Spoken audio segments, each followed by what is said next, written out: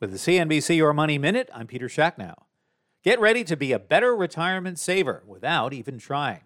The recently passed government funding bill contains a measure called Secure 2.0.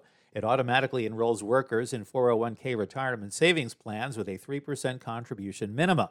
Each year, the amount would automatically increase by 1%. Freedom of choice does still exist, but workers will have to opt out of participation as opposed to having to opt in. Studies have shown that workers do tend to stay in such plans once they're enrolled, even with an opt-out option. The move could result in billions of dollars in additional retirement savings for workers. The bill also has a provision to allow employees to substitute student loan payments for 401k contributions, meaning that a worker can get the same matching contribution from their company to their retirement account just for making their regular loan payment. That's your CNBC Money Minute, and you can find a lot more at cnbc.com. I'm Peter Schacknow. People today can spend half their lives over 50. So it's good to be financially ready for what's important to you as you get older, like a family vacation.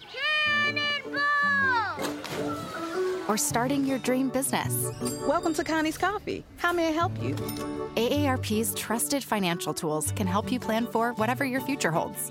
That's why the younger you are, the more you need AARP. Start planning today at aarp.org/moneytools.